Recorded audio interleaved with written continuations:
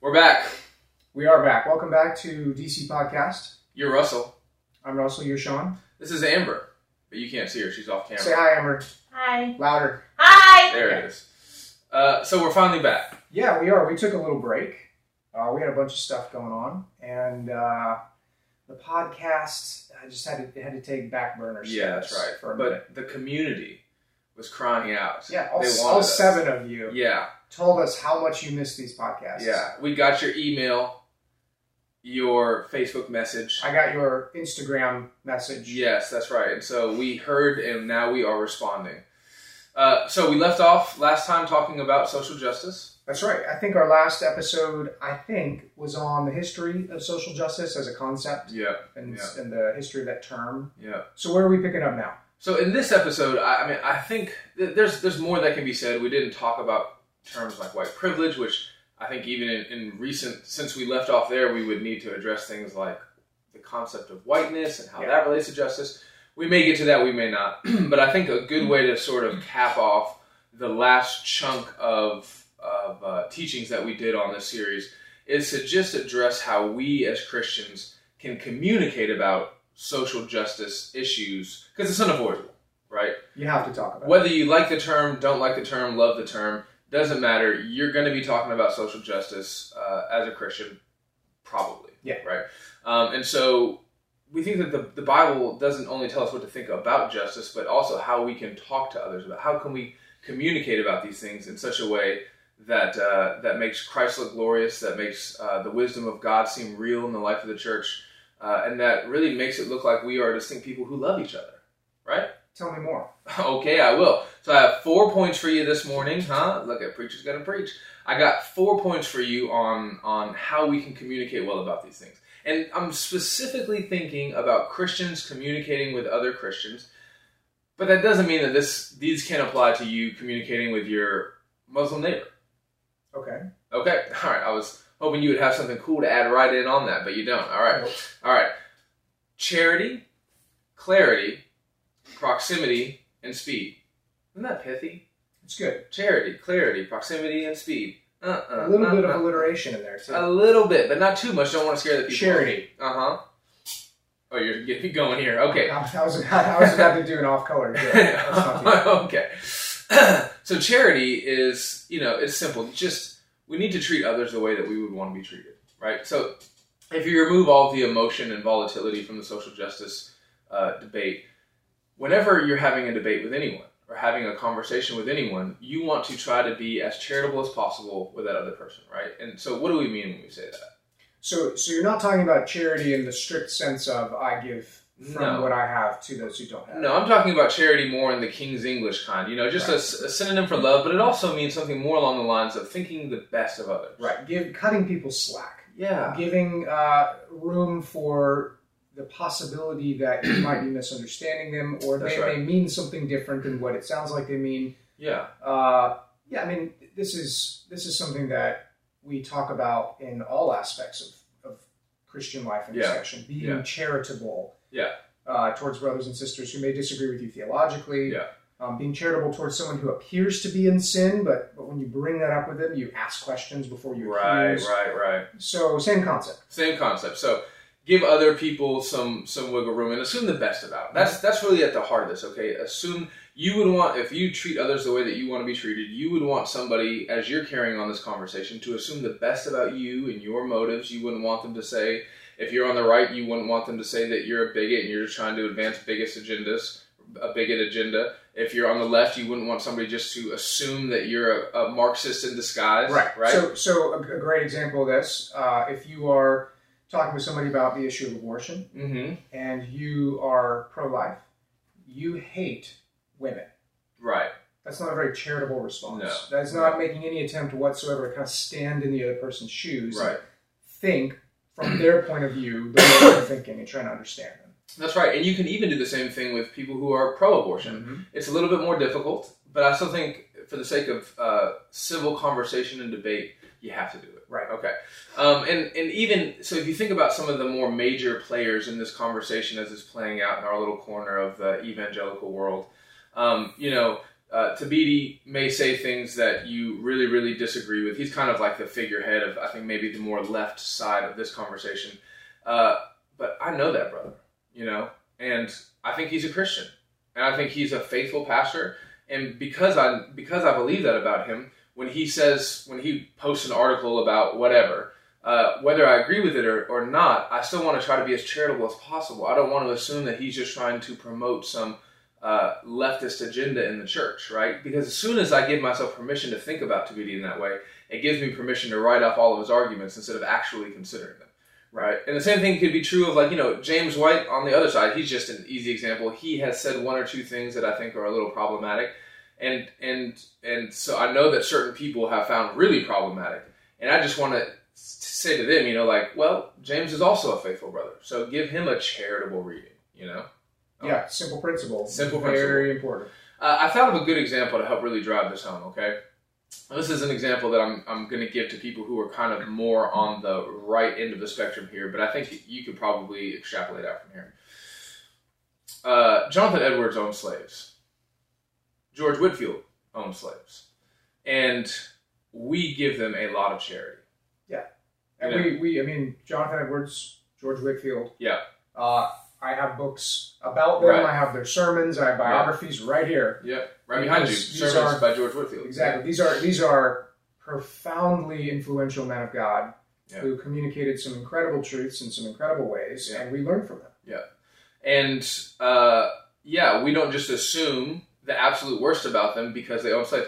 John Calvin, the whole Michael Servetus thing, I don't think it's as bad as some of my Arminian friends think it is, but he definitely, I don't think, should have been anyway involved in the execution.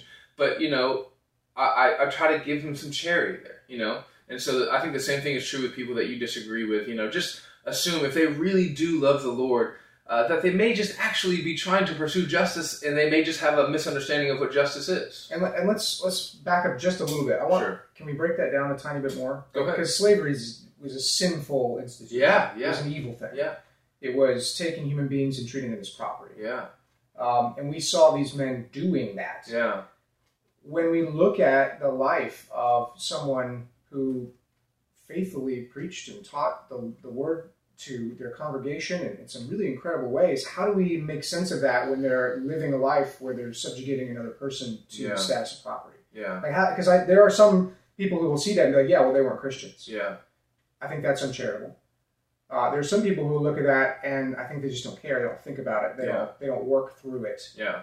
But what you're saying is there's room for, within the historical context and within the way that the society they were living in viewed that, there's room to let them err. Yeah. And to think, okay, well, they weren't perfect. Yeah. They didn't get everything right. Yeah. We're not going to throw out everything they taught and treat them like heretics or like wolves in sheep's clothing. Absolutely. Okay. And so I think about Thabiti. I've had a pastor tell me, listen, I love his book on finding faithful elders and deacons, but I can't give it out in my church anymore because of some of the stuff he's put online. I don't know about that. I mean, I get it. I understand where you're coming from, and I understand as a pastor why you may have to deal with those kinds of issues in the life of your church. But, I mean, it's not like the brother owned slaves. He just posted some things that may be problematic about your theory of government. Yeah. About or who to elect for president, which I don't think is particularly wise. But, man, that book is so good. I don't know if I would throw it out because of that. Yeah. Not throw it out, you know what I mean? Not use it. Okay. Anything else on charity? No. Okay. Clarity. Proverbs 18:17, it says, "The one who states his case first seems right until the other comes and examines him." Right? One aspect of clarity is that you just don't have all the information. And you need to wait before commenting. You need to try to gather as much information as you possibly can, right? So I know that video of that police shooting that you saw on the internet, you think that 20 seconds that you saw there really says it all. But what you don't know is that lawyers and police officers, they've spent years studying these things, and there are a lot of details and nuances that go into this that you may not be getting as you sit there in your underwear watching this video on the internet. Right. So the rushing to judgment based off of incomplete information is a constant theme in the outraged social media kind of culture that we live in. Yeah. And that's true of both sides. Yeah. I think of this this is a few weeks ago, months ago at this point, the young white Catholic school kid with the Make America Great Again hat and the Native American Vietnam vet in his face. Yeah. And we saw 30 seconds of video, and the media said, hey, this kid's a racist. Yeah. Turns out there was a whole lot more video that showed another side. On the other side of things, you can get sound bites and clips of the latest conference where someone has said, we need to reject whiteness. It's a terrible thing. If you just jump on that as pure racial hatred and racism, you kind of miss that they mean something else by whiteness. That's right. I think it's completely erroneous to speak that way. I don't think it's helpful, but I think we do need to take the time to ask, well, what do you actually mean by those terms? Yeah, that's right. So clarity. Gather as much information as you can to make that. I mean, these are incredibly complex issues. Like, so whether or not we should, support this immigration law. If an immigration law comes out and you automatically denounce it as nationalist, jingoist, whatever, or if you automatically tout it and proclaim it as the solution, it's just so complex. None of these issues are straight line issues. So you should really try to, and if you can't wrap your mind around it, if you're like, hey, I'm a full-time this, that, or the third, I don't have time to sit around and study, well, maybe just don't comment on it. Yeah. And I think that's important. If you find yourself stating things, as fact, making declarative statements more often on these subjects than you're asking questions. Yeah. There may be some imbalance there. Yeah. You need to ask a lot of questions. You need to do a lot of kind of prying at definitions to really understand what people mean and to be careful with what you mean. Okay, so let's apply this to the real world. Okay. One of the two subjects that are often pitted against each other, unhelpfully so, are abortion and racism. Right? Yep. And why is that not helpful? Because they're essentially the same thing, right? You're devaluing the image of God in somebody, and then you think you can treat them however you want because of that. Right. Okay. You are less than human, therefore I can own you. Yeah. Or you are less than human, therefore I can kill you if I don't want you. That's right. Now, Christians should oppose racism and abortion wherever we find it. However, racism requires a significant more amount of interpretation to render a moral judgment on a specific situation, right? So a black woman and a white woman come into the ER at the same time. The white woman gets called back first. There's a situation where somebody might interpret that as racism, but it could just be that there was a mix-up in the back, or maybe her situation was more dire and she had to go back first, right? We don't know. And there are tons of situations like that where that could be a valid situation where, a black man without a gun is shot, and it could absolutely be that cop was racist. Well, there could also be 17 different factors at play there that, since you're not a cop, you haven't been trained in these things, you just may not understand. Yeah, it's tremendously complicated. It's very complicated. Abortion's not complicated. Is the baby cut in pieces, or is the baby born? That's right. Pretty simple. Now, again, it may even sound like here what I'm trying to do is pit them against each other. I'm not. I'm just trying to use two examples, something that is less clear and something that is very obviously clear. So if you say, Sean, we as a church need to be pursuing, as Christian people, we need to be making sure that God's justice is carried out in the land. Whether or not I fully agree with the way that statement's articulated, you get the point. I would just say, I agree with you, and so I will confront this, that, or the third, but I'm going to probably devote the most amount of my time and energy to that which is very obviously unjust. I mean, you know what I'm saying? So it sounds like you're saying the basis of the amount of charity that we dish out is not using charity in the way we first used it. Right. Okay. Is based on the clarity of the issue, the moral issue in question. So I'm going to be a whole lot more understanding of a Christian who takes a slightly different position than me on social justice and race issues, than I am on someone who says, no, it's fine for you to kill your baby. Well, that too, but also, like, how are we going to spend our time and our money and our resources to advocate for justice, to fight for justice? Well, I don't know if body cams for police officers, I don't know if that's really going to fix all our race problems, but I know for a fact that 100 babies are going to be killed in the next month right here in Huntsville, right? I know that for a fact. It is 100% clear. There's a very straight line between Scripture and stopping the murder of children. And let's take racism. Let's talk about immigration or poverty, right? It's just very unclear on a lot of these matters. But I know certain things that are absolutely 100% clear, and so I have to devote most of my time and attention to that which I know to be unjust. Make sense? It does. So, charity, clarity. The third thing, proximity. Okay? By proximity, I just mean, is this something that you can be meaningfully involved in? Is this something that you are responsible for? The example that I have here, I have 3 places in Scripture that I kind of get this principle from. Number 1, the parable of the Good Samaritan. Right? Right? So, the Good Samaritan, obviously the Samaritan was kind of viewed as a mixed race, and the Jews didn't have any time for the Samaritans. But what's so significant there is that the religious leaders were passing by the Samaritan on the road and ignored him, right? So it's not like they weren't going out and looking for Samaritans to love. It's that the Lord, in his providence, put a Samaritan right there in their need. And Jesus goes through the whole, who's my neighbor, so on and so forth, and he teaches the parable as an illustration of that. But the point is that the man was right there in his path, and he ignored it. Okay. The second place is the rich man and Lazarus.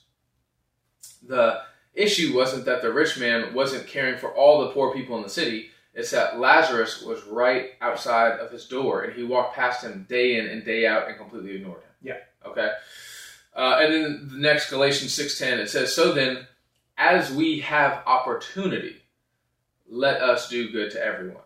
Right? So that's super important. As we, Paul, he cares about caring for the poor and serving people in need, but he also knows that we're finite people. Even as organizations, we are finite in our capacity, and we can only do good as we have opportunity. That doesn't mean that we don't shirk our opportunities, and then he also says, and especially to those who are of the household of faith.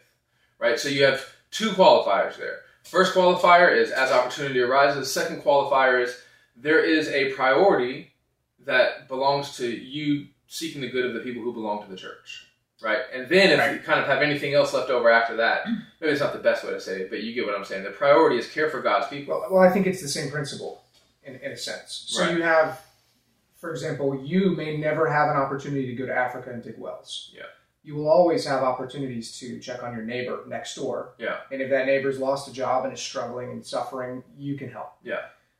In a very similar sense, the church should be the people that we are in life closest to. Yeah. And that is our community. Yeah. So that especially the church, that especially our brothers and sisters in Christ, really is just an extension of the same concept. Our proximity to someone in need or to some act of injustice, physical, emotional, communal, that proximity gives a special moral obligation for us to act. Absolutely. And so as this relates to the social justice concept and the conversation, the internet has made the world very small. And Sort of, right? Yeah. It feels like if you got on the internet, you would think the world was tiny. Yes, but it's really not. Yeah. And you just are so tempted to always be involved in every conversation that's happening all over the world. What's going on in South Africa? That matters, so on and so forth. But man, at the end of the day, the Lord's not going to hold you responsible for what happens in the courts of South Africa. Right. You know what I'm saying? I think the healthiest, sanest approach for Christians who want to be about the business of doing justice, being just people, is you need to worry about your family. You need to worry about your neighborhood. You need to worry about your church. You need to worry about your city. And then, as opportunity arises, if the Lord permits, branch out beyond that, It's the same thing when you talk about working in government. Like, yes, our vote for president matters in some sense, and federal government, blah, blah, blah. But if you really want to do the most good politically, work in your city, state, and local levels. And I think the same thing is true for pursuing justice. I think it's important what you said about the internet. So, having worked in social media... You didn't hear a word I just said. You heard internet. I'm going to go back around. Okay. Hold on. The internet, particularly social media, there's an effect where very shrill minorities are magnified. Yeah. It's just beyond what is really there. Yeah. And so you can get on Facebook and you can hear about some, tragedy in South Africa, some injustice across the world, and that becomes the most important thing in your world. Yeah. When you walk out your front door, no one knows what you're talking about. Right. Because it's not the injustice in your community. Yeah. So I do think it's important to recognize that and try and be plugged in, like you said, to your state and local government, to your local church, to find out what the needs are and what the injustices are that you should be paying attention to. Yeah. And then on the other side of that, though, there is some really incredible good that comes from that. Social media. Yeah. I think of, for example, there are babies being killed in abortion clinics all over the country. Yeah, all over the world. In our country in particular, though, there are communities that have no idea that there's an abortion clinic in their city. Yeah. And they find out from someone on social media, like, wow, this is just down the road. Yeah. So there is some good that comes from that as well. Absolutely. And the point of this is, but you know what? I can't do anything about what's happening in Lansing, Michigan. Maybe I can. Maybe I can donate, you know, but like, if I'm gonna be involved in like pro-life ministries, I probably need to see if there's something within a 50-mile radius of my house and devote my time and attention both there. Pragmatically, because you'll probably see more fruit from your labor, right? And because we're commanded to pay attention to those moral obligations that are proximate to us. That's right. Now, I could imagine here a counter argument, and I'll wrap this point up with this. Something about the Great Commission: go out and seek all nations. You know, that sort of thing. That's not the way that goes in the Bible. Somebody's been memorizing scripture. Something. Go out to those folks out there, y'all. But again, there's a difference between the Great Commission and the Great Commandment, right? The call to love and to walk in justice is not the same thing as the Great Commission. More could be said on that. All right, the final principle here is speed. My dear brothers and sisters, says James, take note of this. That's pretty important. This is not the Keanu Reeves movie. This is not the quoting. No, okay, I got it. Okay, go ahead. For him to stop and say, "Hey, listen," in case you've been zoning out, right? If you don't hear anything else, hear this. Everyone, with the exception, probably not. He says brothers and sisters. Okay, so everyone should be quick to listen and slow to speak and slow to become angry. Just anybody with a social media account just needs to like have this tattooed on the back of their hand so that as they're typing with their little Twitter fingers, they see this. You don't have to say something. Be slow to say something. Be quick to listen. And if you apply this, then your clarity on matters will probably grow exponentially, and you probably will not have to retract that silly tweet or just avoid it forever. You know?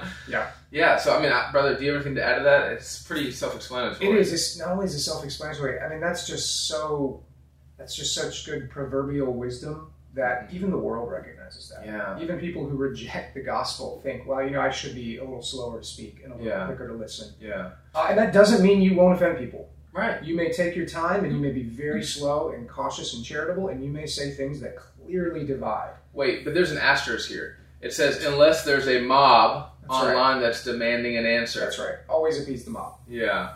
BJ, when he was with us, he told us about a time that he was at a church, and there was a Q&A session. I think it was after the Ferguson things. And a lady in his church stood up and said, like, hey, you guys haven't said anything about this publicly. It's been a week, you know, or I don't know, maybe it was a week, 3 days, 2 weeks, whatever. And she was like, you know, I think that you guys need to say something. And, you know, pastors, the elders of the church. Yeah, that's right. And BJ asked me what I thought about that. And I said, well, brother, I think James 1:19, be slow to speak. I mean, it's just an incredibly complex situation. The quicker you are to speak about this complex situation, the more likely you are to be wrong and to say something that's unhelpful and maybe even incite people to become prematurely angry, right? Yeah. So it could be people in our own churches even that are demanding a response. So sometimes you can be too quick to speak, and sometimes you can be too slow to speak, but I think if we're going to err on one side, we should err on the side of being too slow. I think so too. Yeah. And I think that's all we got for today. Yeah. Make your best effort to be accused of being too charitable, too clear. Yes. Caring too much about the people closest to you, yeah, and being too slow to rush to judgment. That's right, brother. All good things to aim for. Do we have a book recommendation? I don't have one planned. Do you want to look back behind us and snatch something up? Have we recommended that? Yeah, we have. Why We Love the Church. We're super prepared today, guys. Start talking. Yeah, I'm just going to keep talking. Try the veal after this, huh?